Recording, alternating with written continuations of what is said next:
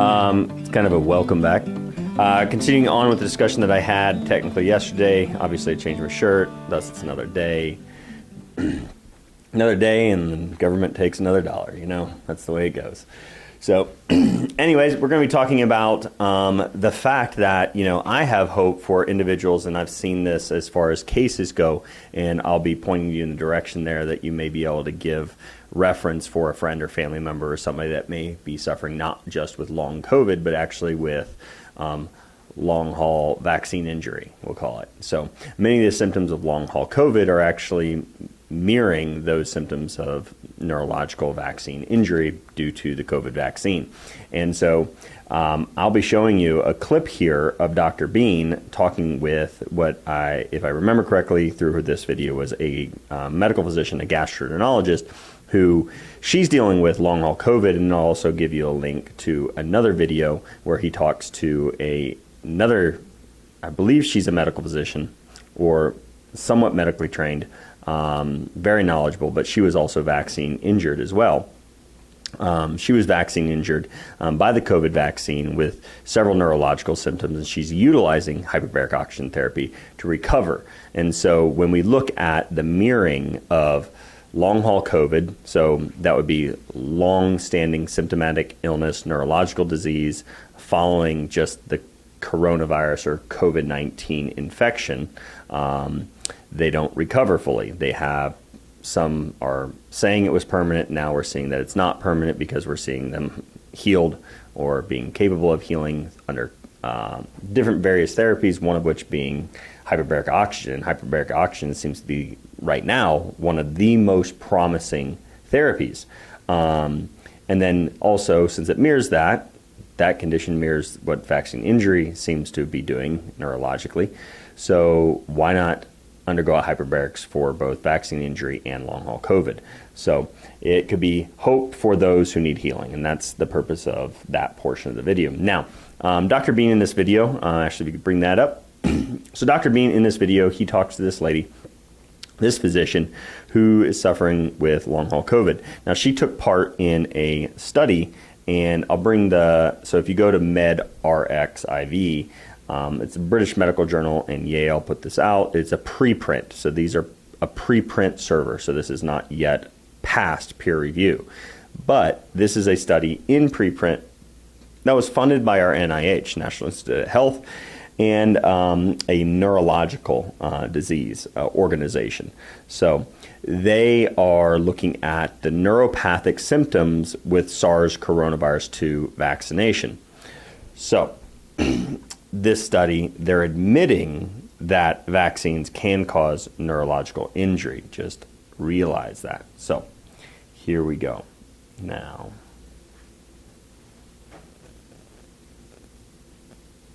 okay. Our own organizations, healthcare organizations, did they have an idea for what is happening or And actually, I apologize. This lady is dealing with vaccine injury. So both the women that we're going to be highlighting their kind of testimony and their situation were both vaccine injured. She is not dealing with long haul. She's actually dealing with vaccine injury. So I apologize for that because I was previously talking about long haul COVID. Kind of figure out maybe this is happening or that is happening. Our own organizations, healthcare organizations, did they have an idea for what is happening or an approach to understand what's going on? Well, I've seen 22 physicians. Being a physician for such a long time in Los Angeles, I knew almost everybody here, sought out the best in every field. And then I sought out experts at Harvard, at Mount Sinai in New York, Stanford. No, nobody knew what was going on. I directed really a massive workup. I probably had more tests than anybody. And I could tell you what was abnormal, but most of the tests were normal. MRIs, EMGs, nerve conduction studies, tons of blood work. I did have skin biopsies. I had some immunological abnormalities and an anti-ACE2 antibody. All right. So she had a positive autoantibody to her ACE receptors, ACE2 receptors, which obviously would cause serious cardiac problems. And that's what she goes on to say, is she developed cardiac problems as well. So it would go beyond just myocarditis, pericarditis in the vaccine injured.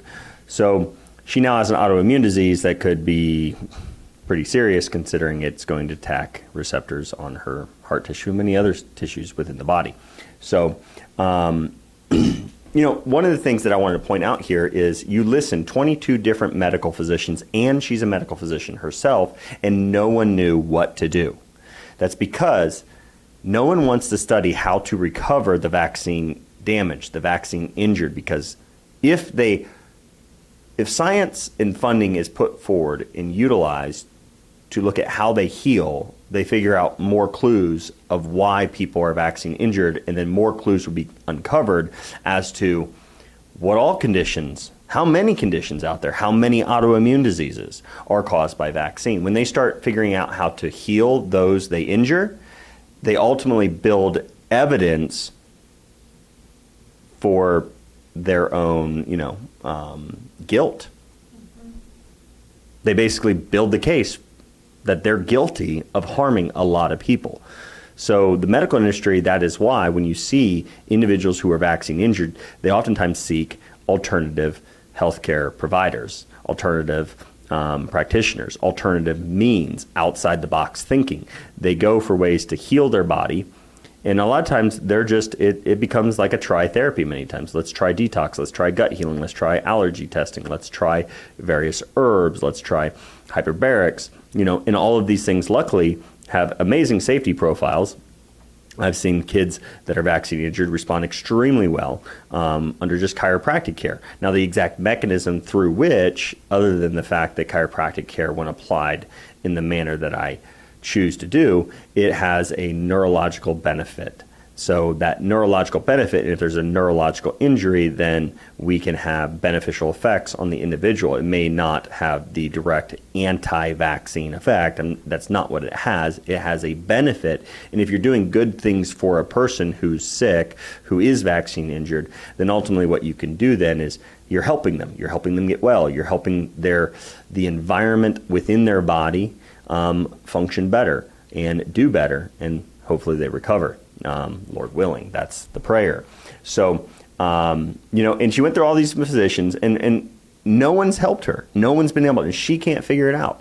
And I want to point out, and this is just more of a mindset approach that I take on in my clinic, and the way I help people is so often is, she was talking about all these tests, all these different tests she's ran, and most of them were normal.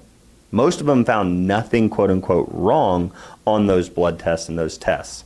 But obviously she had problems. Now, if we go back to the study I was talking about in regards to hyperbaric oxygen therapy improves neurocognitive functions and symptoms of post-COVID condition randomized controlled trial. If we talk about the trial here, one of the conditions that hyperbarics helped these people recover from was somatization. And I had a nurse the other day, and we had a discussion here in the clinic, and I asked her the question, because I even had to look it up. I was like, do you remember the term somatization? And she's like, I think I should, but I don't. And that was the same thing. I'm like, I kind of recognize that, kind of remember it, had to look it up. It was basically when there's obvious illness or reports from the patient that there is illness, that there are problems, that there are neurological symptoms, that there is abnormality with their health, but there is no test available or none that have been done or the physician knows to do that can find anything on a medical test, a scientific test, that can say, yeah, see, there's the problem. There's the number that's too high or too low, or there's the positive test or the negative test. There is no organic known cause. So science isn't smart enough to determine why you have these problems. So there's no test to tell you exactly what is going on.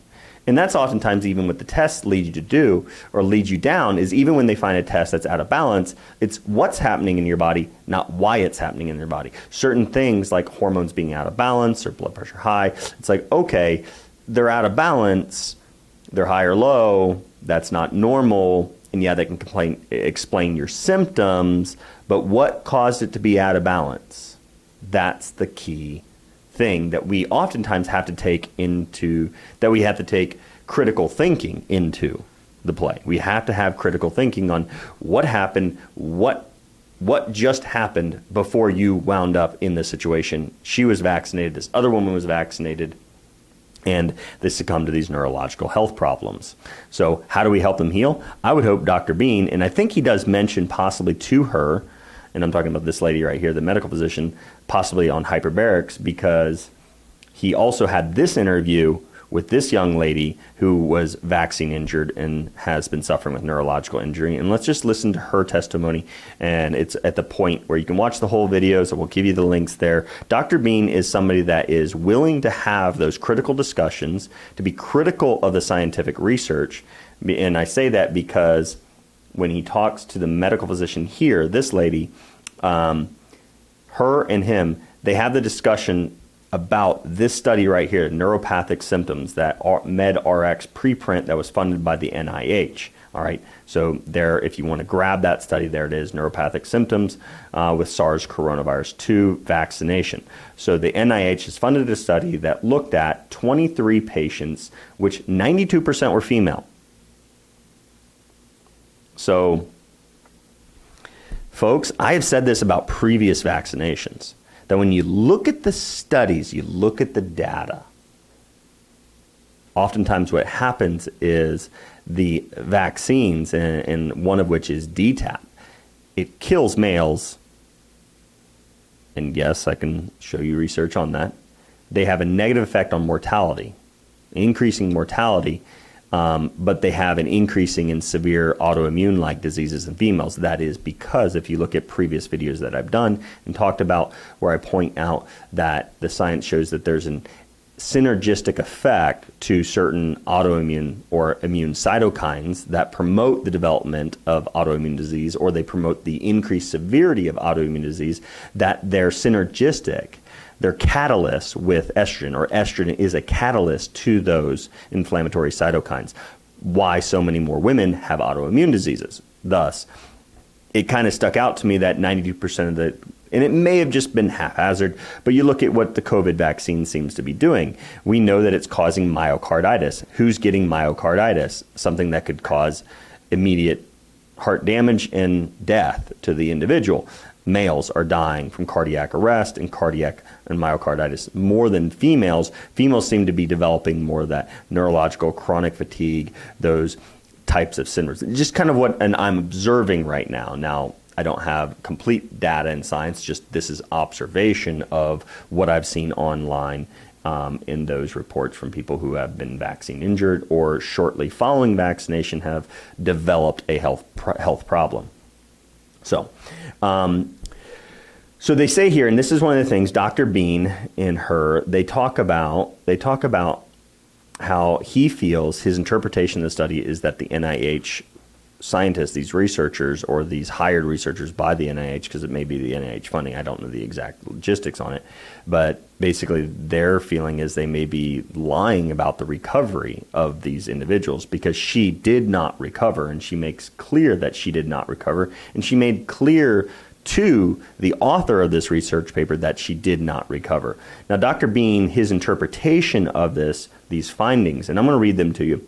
It says here, 58% of patients, 7 of 12, treated with oral corticosteroids had complete or near complete improvement after 2 weeks, as compared to 9%. Now, you can have improvement temporarily with corticosteroids in autoimmune diseases and inflammatory responses because it has an immunosuppressive effect and has an anti-inflammatory effect.